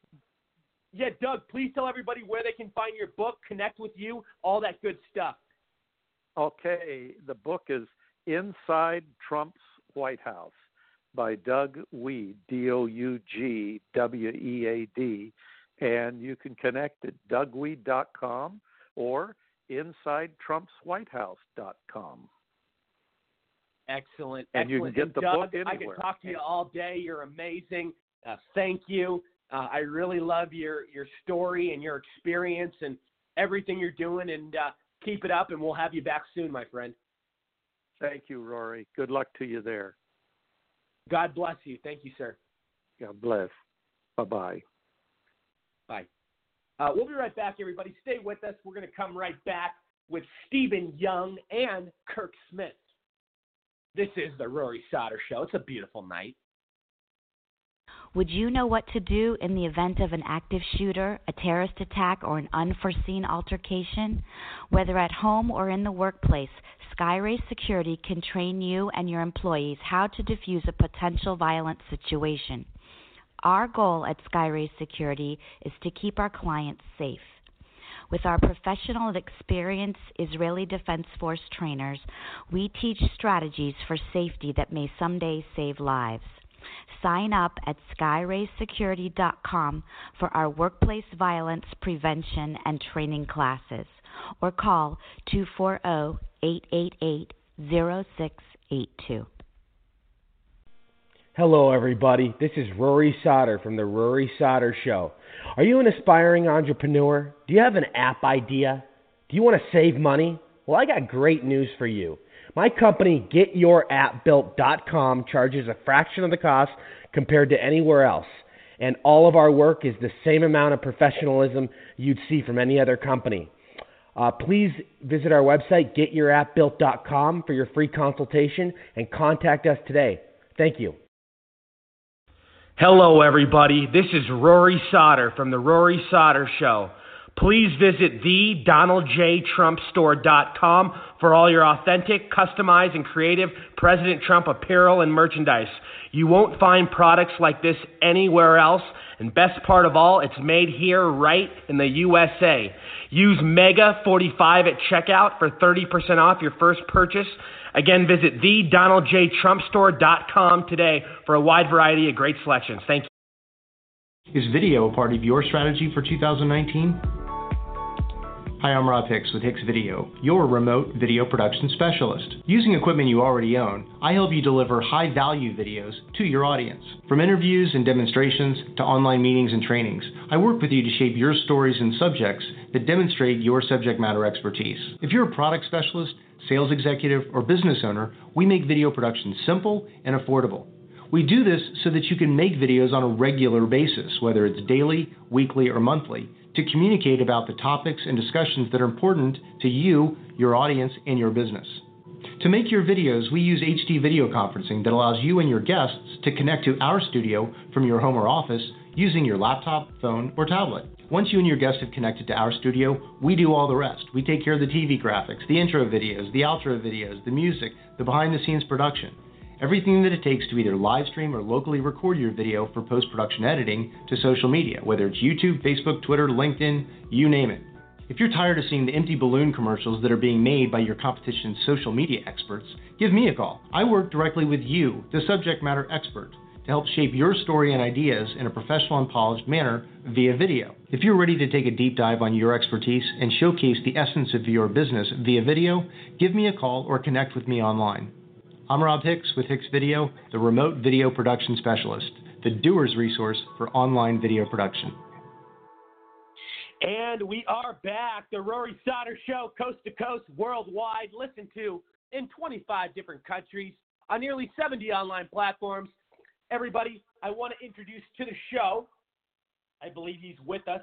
We have U.S. congressional candidate from Michigan, Stephen Young. Stephen, how are you? I'm blessed, and you? Doing well, Stephen. Great to have you here. First time on the show.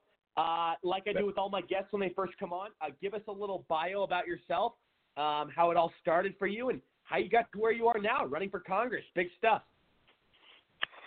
Well, it's a long story, but we'll make it short as possible. Grew up here in Southwest Michigan. Went to one of the last one-room schools here for 8 years that existed. And in that, had the opportunity to go back and see the history that we had here in America and learn it well because of the old books from even the 1800s that were still available to read from. At 18, I joined the military, U.S. Navy, for an educational opportunity. Got involved with electronics and eventual nuclear power and trained in submarines and served about 9 years in the Navy. I got out of the Navy and went to work for commercial nuclear power. Became a senior reactor operator, licensed through the Nuclear Regulatory Commission. Was an instructor in radiation chemistry control, health physics. Did a number of things along that line, and in the fullness of time came back to Michigan here, where my wife and I both grew up, and been working here since. The idea to run for Congress occurred here a couple of years ago because of the congressman that we have has been in office for such a long time, and he really does not stand on conservative principles, although he's considered a Republican by the election. He definitely is not a constitutionalist in any sense of the word. He has not supported our current president. In fact, he supported Obama a whole lot more than he supported Mr. Trump, and we find that great fault with him, and so it's time to replace him, we believe. And I know that I am the man to do that, and so we are running and having a good time doing that. I love it. And Stephen, so for people that don't know, tell everybody where your districts cover in Michigan, because Michigan's a pretty big place. District 6 is the southwest corner of Michigan, includes 6 counties: Allegan, Berry, Van Buren, Kalamazoo, Cass, and St. Joe. And mainly an agricultural area. There's a couple larger cities, Kalamazoo and Benton Harbor, St. Joe area, a little bit in the south side of Holland, but mainly smaller towns and cities, townships, farming community. And what kind of responses have you been getting, and how's the campaigning going? All that good stuff. The response is good. If we have the opportunity, where we have the opportunity to speak, when we take the information back to the base, the foundation of this country, the eventual establishment of the Constitution, talking about those things and looking at and comparing to where we have gone and increasingly go further and further away from our constitutional principles.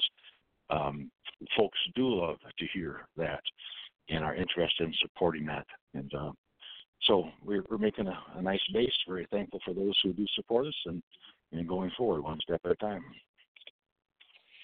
Yeah, and, Michigan is a beautiful place.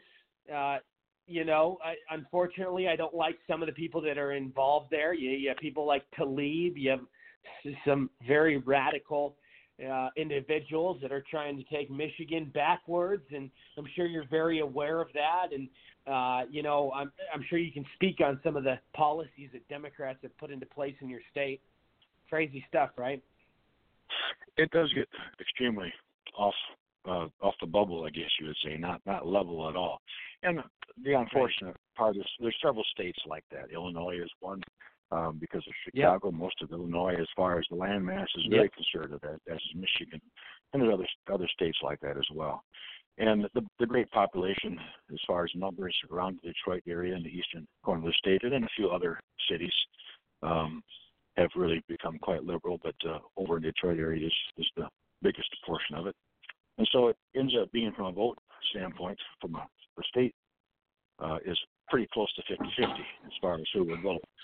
But again, a lot of those votes, and whether they're voting conservative or voting liberal, it really is done with no insult intended, quite ignorantly, not understanding, again, the Constitution of the United States, not the Constitution of Michigan, and not the simple things as far as we the people being involved in a government as an educated people in that government, not just looking for what the government can do for us, because that is really the wrong aspect of what the government is all about, except for the minimal things the Constitution says. It tells us that the federal government is supposed to be involved, and the rest of it is left to we the people and the several states. Absolutely. And, I wanted to ask you about this, and, it was big headlines recently. Michigan recently legalized recreational marijuana, and I've always been a conservative. I've always voted for Republicans, but one of the very few things I'm socially liberal on is the recreational marijuana, because if alcohol is legal, I look at it. Alcohol kills people. Constantly. I've never known of anybody dying on marijuana. And I've always said, if the government can find a way to make money on it and it could stimulate an economy and grow certain infrastructure, just legalize. I mean, there's certain studies in it and stuff like that are positive. And, Trump's even said he's on the fence. I mean, he hasn't canceled it out of legalizing it because he sees a business standpoint of it. But what are your thoughts? I mean, there were record-breaking sales, since it's been legalized. I mean, it's been nuts, right? It has been quite a bit nuts. And obviously there are drawbacks to it and there are positive sides to it. But running for federal office, once again, we have to go back to where the Constitution stands. And it does not, our United States Constitution does not really have any place for the federal government to be involved in either alcohol or marijuana, drugs of that sort. There's no place for the federal government to be involved in education. There's no place for the federal government to be involved in marriage. Here, and I'm changing the subject a little bit, but here in Michigan, we have passed as a Constitution amendment to the Constitution of Michigan that marriage is between one man and one woman. And the federal government, under the guise of the Supreme Court, got involved in that. It's not their business. It's unlawful for them to be involved in it. And the same with marijuana. We, the people, voted to have it in here in Michigan, and that makes it law and legal. And whether someone is for it or against it, that's the law of the land right now, and the federal government really has no lawful say in that. We are stuck with our own mess, whether it's a good mess or a bad mess, as far as money making because of taxes and sales, or more accidents or whatever it might be based on abuse of marijuana. No, absolutely. No, very, very well said. No, I hear you 100%. Now, I was going to ask you, so Michigan, it was just a new poll out today. Trump's winning in Michigan for the swing state in 2020. He won Michigan in 2016. We know Michigan is a very pivotal and state on the map. What are you seeing with the Trump support? It keeps growing in Michigan, right? I believe it is growing very definitely in Michigan. And again, the more foolishness we see with Congress as is going on, whether you consider the impeachment or even statements like you talked about our United States reps from the east side of the state and how fanatical they are, that really solidifies so much more of not only the Republican base for Trump, but even much the Democrat base. They're seeing the complete breakdown, mental instability of our Democrat friends, and they're realizing that's not where they want to be. And so I do believe that the impeachment will make no difference in Michigan for those of us who watch what's going on carefully, and that Michigan will go for Trump in 2020. Absolutely. And the congressman, go ahead. I'm sorry, the congressman whom I'm running against as a Republican has not supported Trump anywhere along the line. He didn't before he was elected. He has not since he's been elected. His idea is bipartisanship, and he's working with congressmen from across the state to limit the Second Amendment, just a number of things like that. So he's a Republican, supposedly, but he's working more with Democrats than he is with a conservative or a constitutional base in Michigan. Yeah, I love it. I love it. So, you need to. I mean, a guy. So he considers himself a moderate. You would probably say that, but he isn't a moderate. He's far and he's to the never left of sided moderate. with the president. Unless it was a last resort. Insane. That's insane. So your area, how did this guy get elected, and how long has he been in power? Because it sounds like where you are, it's somewhat, conservative. Well, he was elected in '96, and so he's looking for a 17th Wow, term. so he's a career-long politician. He is. He came out of big money, and he's made a whole lot more money while he's in office. But the thing is, the people here in West Michigan would support the Republican Party, support the Republican Party, and of course he's the nominee. Right. And a few folks have run against him along the way, but there's so much money behind him that they try to outspend him to win it along that way and try and get their name out based on money. And money's not going to win this election. If he's going to be replaced by someone who is more common sense, willing to make a stand and not afraid of admitting that they took an oath of office once upon a time for the uphold the Constitution of the United States and not willing to waver from that. But someone take a stand. I think that's what the people are looking for. And you don't need money to win an election. You need votes. And to need votes, you need the people willing to understand what that foundation is and be willing to also make a stand. Again, as we're told many times, as our Constitution is being established, it's not made for anybody except a moral and even a religious people. It has to understand the morality involved in it.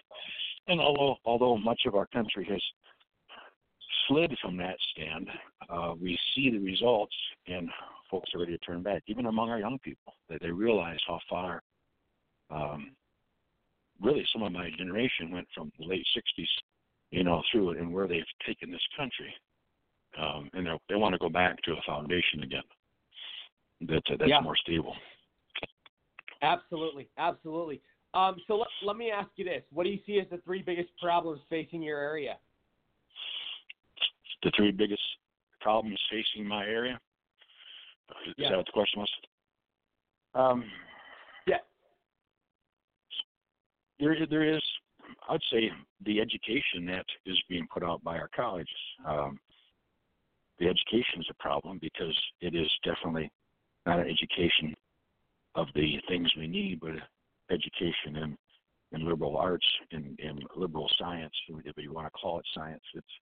It's a propaganda type of thing. There's the base education from our schools on up, really from our grade schools are going that way. I have one granddaughter graduated from Central Michigan. I have a couple still in high school.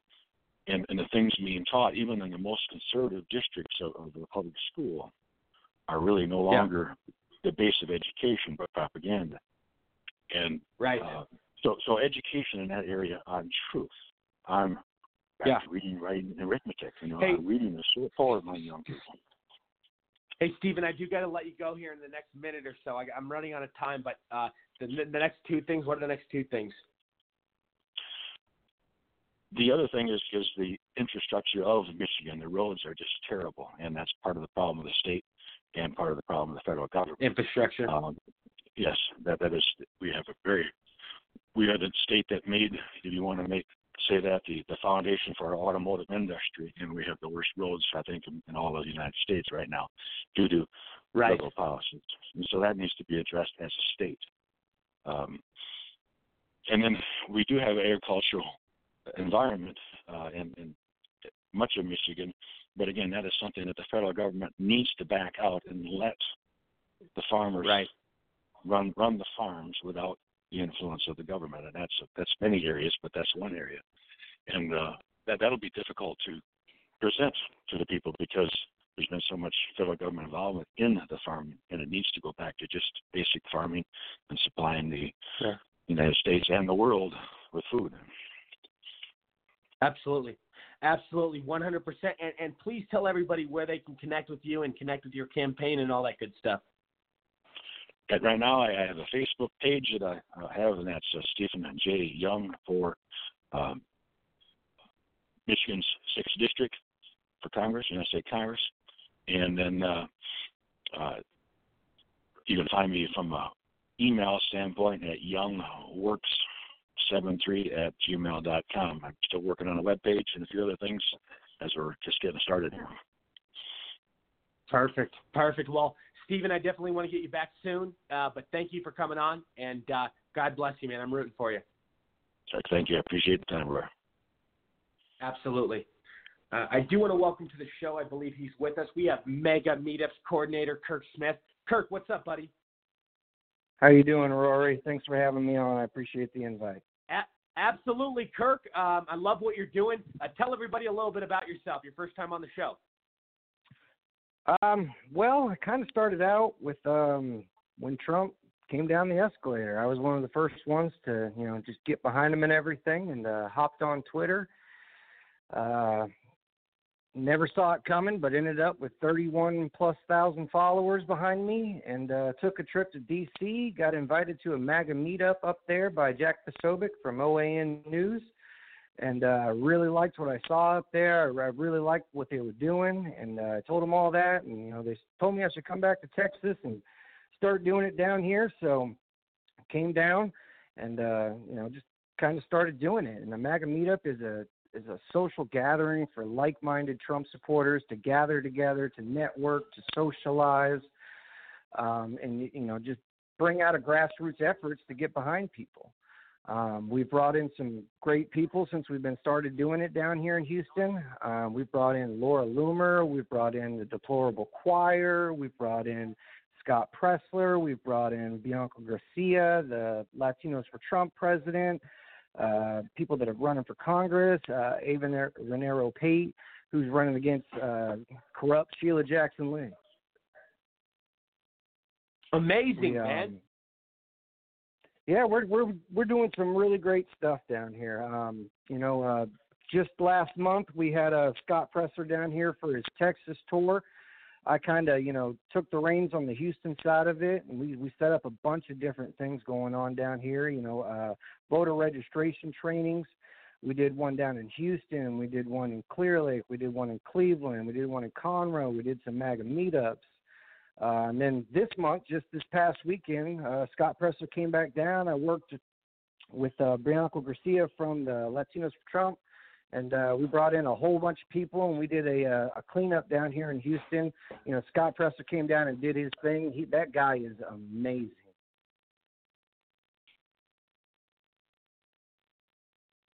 Yeah, he's special. That's for sure. I watch a lot of his videos, and so tell me about this, Kirk. So, you started this whole movement and mega meetups, and what's the reaction? I'm sure you're getting lots of people that come to these events. Yeah, we do. We have quite a few people that show up. I didn't actually start it, but I brought it down from what I saw from the people that did start it. Will Chamberlain. Congrats to him for getting it kind of started nationwide. Working with the Sobek and everything. We're bringing out crowds of 100 and plus people out. When we're bringing these people in, letting them know who the people are that are running, giving them up to date, real news versus what they're seeing on the TV and everything. We've never had a single problem at any of our meetups. No protesters, no nothing. And people are just loving it down here. Yeah. No, and so it really is a great idea because I look at this as something extremely special. I mean, you have a movement like never seen before with Trump supporters. I mean, it's like it's such a huge fan base. I mean, he's got more supporters than a rock star. He's got more supporters than the Rolling Stones and Beatles.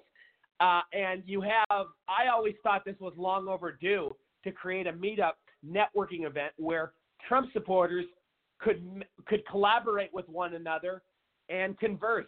It's the greatest idea.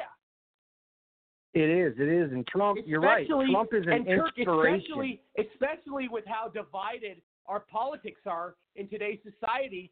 And think about this: you have so many people that don't want to interact with Trump supporters for whatever reason. I don't know. I mean, it's become that hostile. So, I mean, this is perfect where you can resonate and connect with people that share the same interests.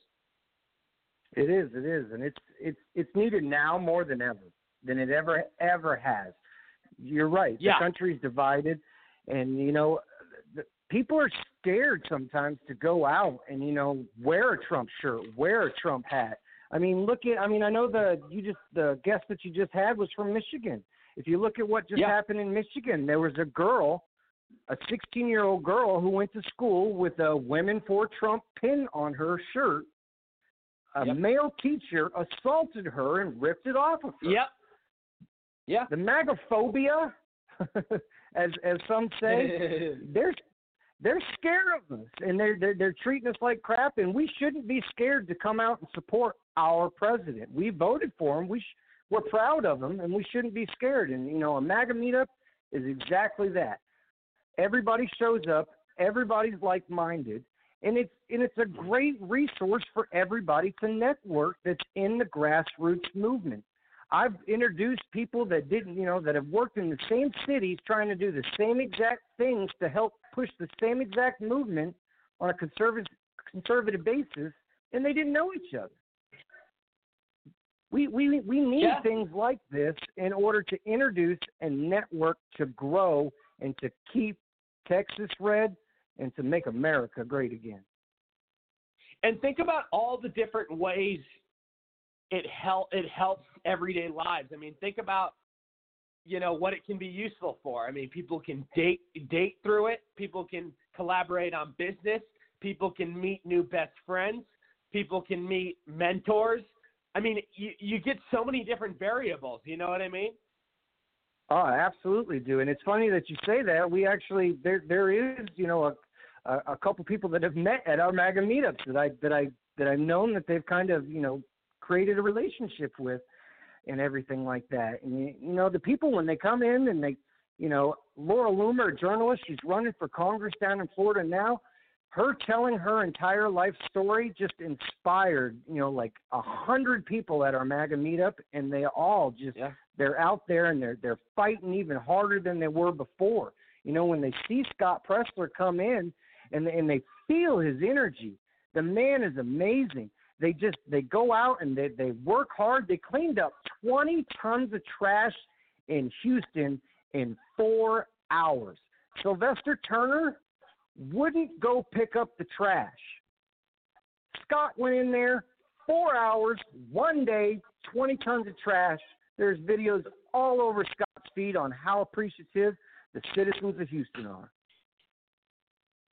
It's incredible, and it absolutely is. And everybody, if Trump's presidency, what it's really done and what it's really, it's done so many amazing things, and we'll be thankful forever. I mean, we're forever grateful. But it's brought so many people together, and it's woken so many people up to the reality of what we've been dealing with in our political system for so long, whether it's these incompetent leaders in these cities that we have to clean up trash in, or, whatever it may be. It's definitely created this movement and shine this light, and it's a beautiful thing. It's amazing to watch. It's just, the country's never seen anything like it. We loved Reagan. It's almost like George Washington is president all over again. Yeah. And so let me ask you this: what is like the usual attendance at your events? What do you guys get on average, and how often? When we first started out, we were bringing in 30 to 50 people. Now we're up to, we've built our base, we've built our list, so that way we collect the email addresses and everything, so that way we can update them, because Twitter's censoring me, so that way I can't push the information out. They never see it. So we've built that up, and now we're averaging roughly around 100 people per meetup now. It's not, we have a good core of people. There's a solid 10 or 20 that just want to come every single time. But we're talking about 70 and 80 different people showing up to these events every single time. We try to have them about every 45 days. We'll get back into it here at the beginning of the year. We're kind of going to give it a little bit of a break here on the holiday, let everybody enjoy the family and everything. But we're going to jump right back into it at the beginning of the year here. I've already got something set up with Scott Pressler for March. He's going to come down and help with some of the congressional candidates that are running down here in the Houston area, and then we're going to have some MAGA meetups and everything too.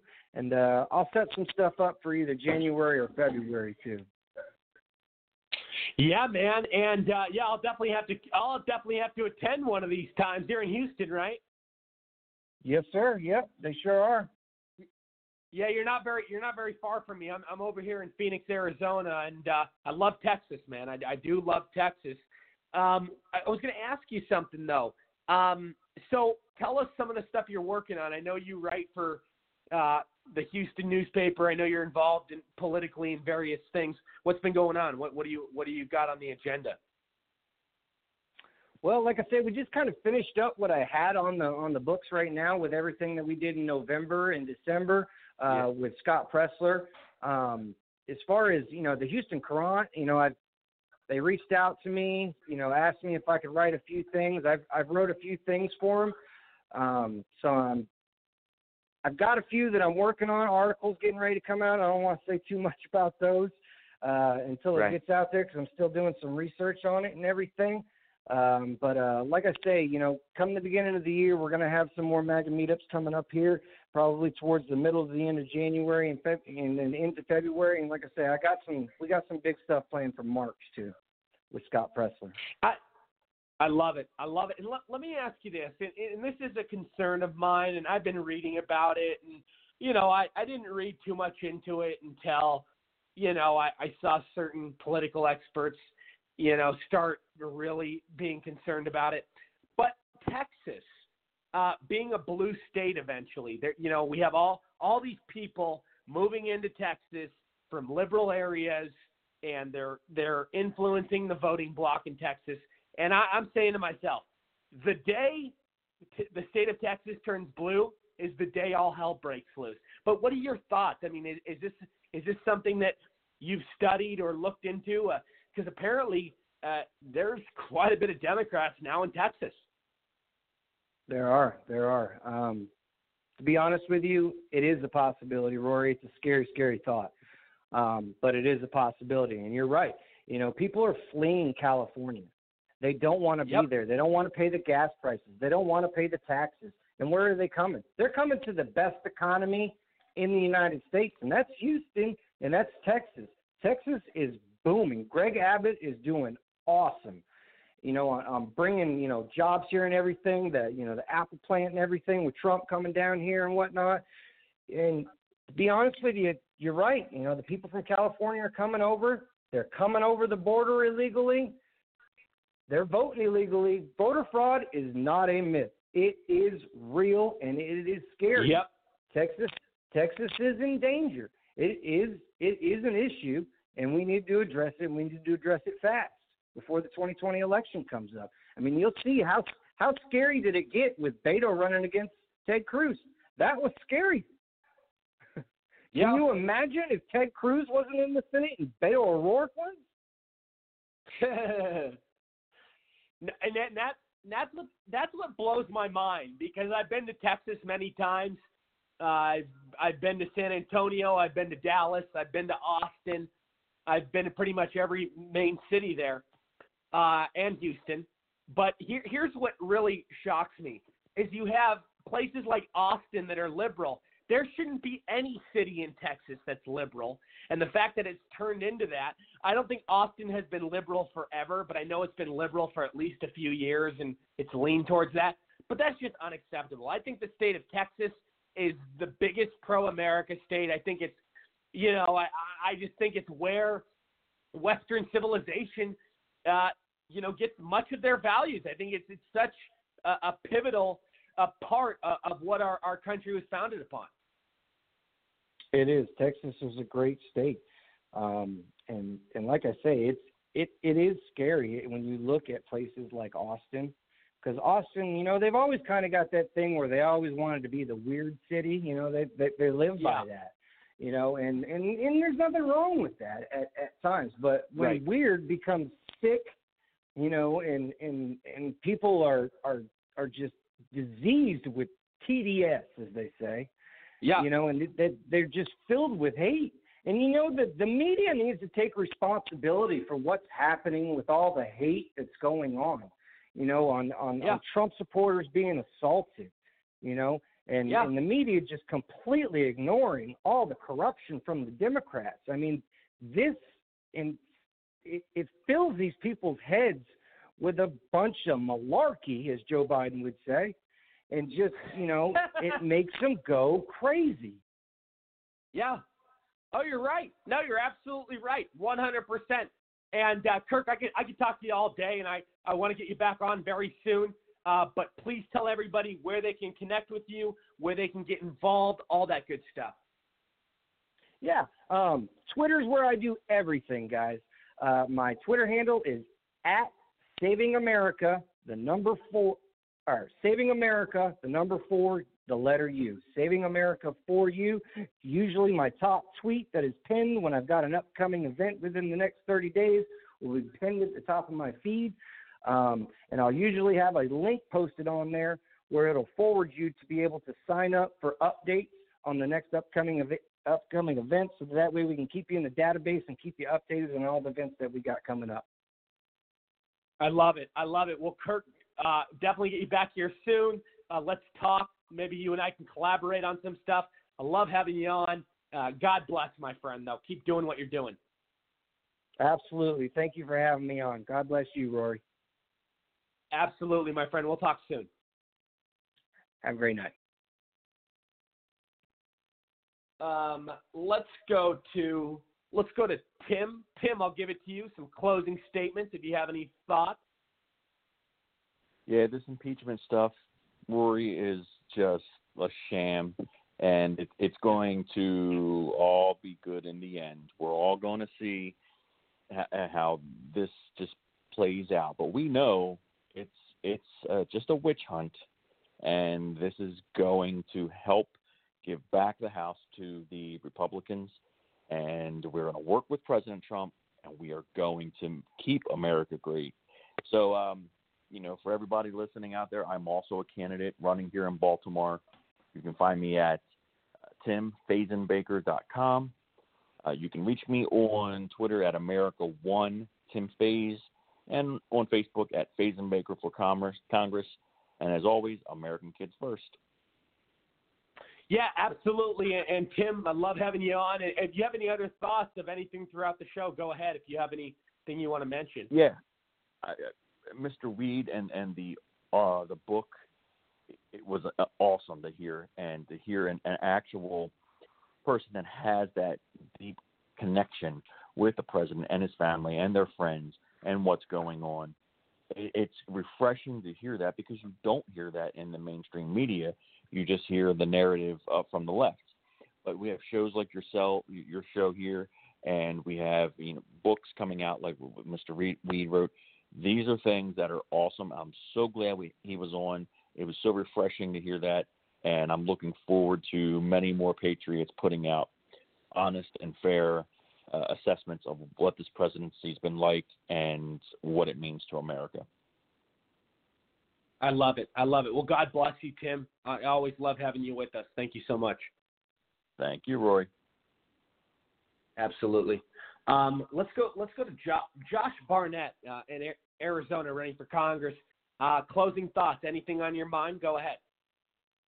It was great hearing the stories about President Trump, and somebody with firsthand knowledge. I actually have a member of one of my gyms. His grandmother is Rosa Rios, who you might recognize from the dollar bill that you look at, the Treasurer of the United States. And I spoke with her about her firsthand knowledge and about everybody calling him racist and everything. And when you hear it from somebody who's been there and knows him personally and is with him, on a regular basis, it really sets it in, and it really irritates you even more when you hear the mainstream media talk about it and call him racist and everything, when you know damn well it's not true. And it is great to hear these stories from firsthand knowledge from these great patriots that are out there. But I just want to let people know, hey, keep in touch with me, Barnett for AZ on Twitter, as well as Instagram, and Josh Barnett for Congress on Facebook. Keep in touch, keep engaged with me, and it really is time to take back the House in 2020. And luckily we're getting a little help from the Democrats, because everything they're doing is backfiring in their face. So I encourage them to keep up the good work, and it's time for us conservatives to go out there and fight and get our message out to the people. Absolutely, Josh. Well, you're a good friend of mine, and I always love having you on the program. Thank you for joining us. Thank you for having me. Appreciate it. Absolutely. Let's go to Mike Peters in New York. Mike Peters, I haven't heard from you. How you doing, man? What's going on? Doing fine, and another great show. I'll tell you, it was outstanding having that author on. Mead, I believe his last name was. Yeah, Doug Weed, very popular guy. He's written a lot of books and lives. Spent a lot of time with Trump and the family. Yes, I'll tell you, that was a fantastic interview that you did with him, and also everyone that you've had on the show tonight was great. But the inside, as the other comments have come out, but the inside track on a side of Trump that we don't see and don't hear from the media, the propaganda machine, it was refreshing for once to hear that. It was really nice, and I hope he really does well with that book. I know that's something that Pelosi and Schumer are not going to have on their bookshelf anytime soon, but That's okay. Future historians, he's right. They will judge Trump based on what he's done, the president, and they will ridicule this Congress and these politicians for centuries to come, and they don't even realize it. Anyways, great job tonight. Glad to be here. Thank you. Well, we'll get you back Thursday. Got another big show Thursday. Great. Everybody, I really appreciate it, your support. Like always, I want to thank all my audience, my sponsors, my guests, and my co-hosts. It's a real privilege and real honor being able to utilize this platform and share my voice and shine my light. Big show planned for Thursday, though. A lot of big guests coming on. A lot to talk about. And, another episode, though, guys. It's amazing. You know, we're making big things happen here on the Rory Sauter Show, and a lot of big things planned for the future. So with that, have a great rest of your night. I love you all. God bless. Mega, mega, mega. I'm Rory Sauter. Cheers, everybody.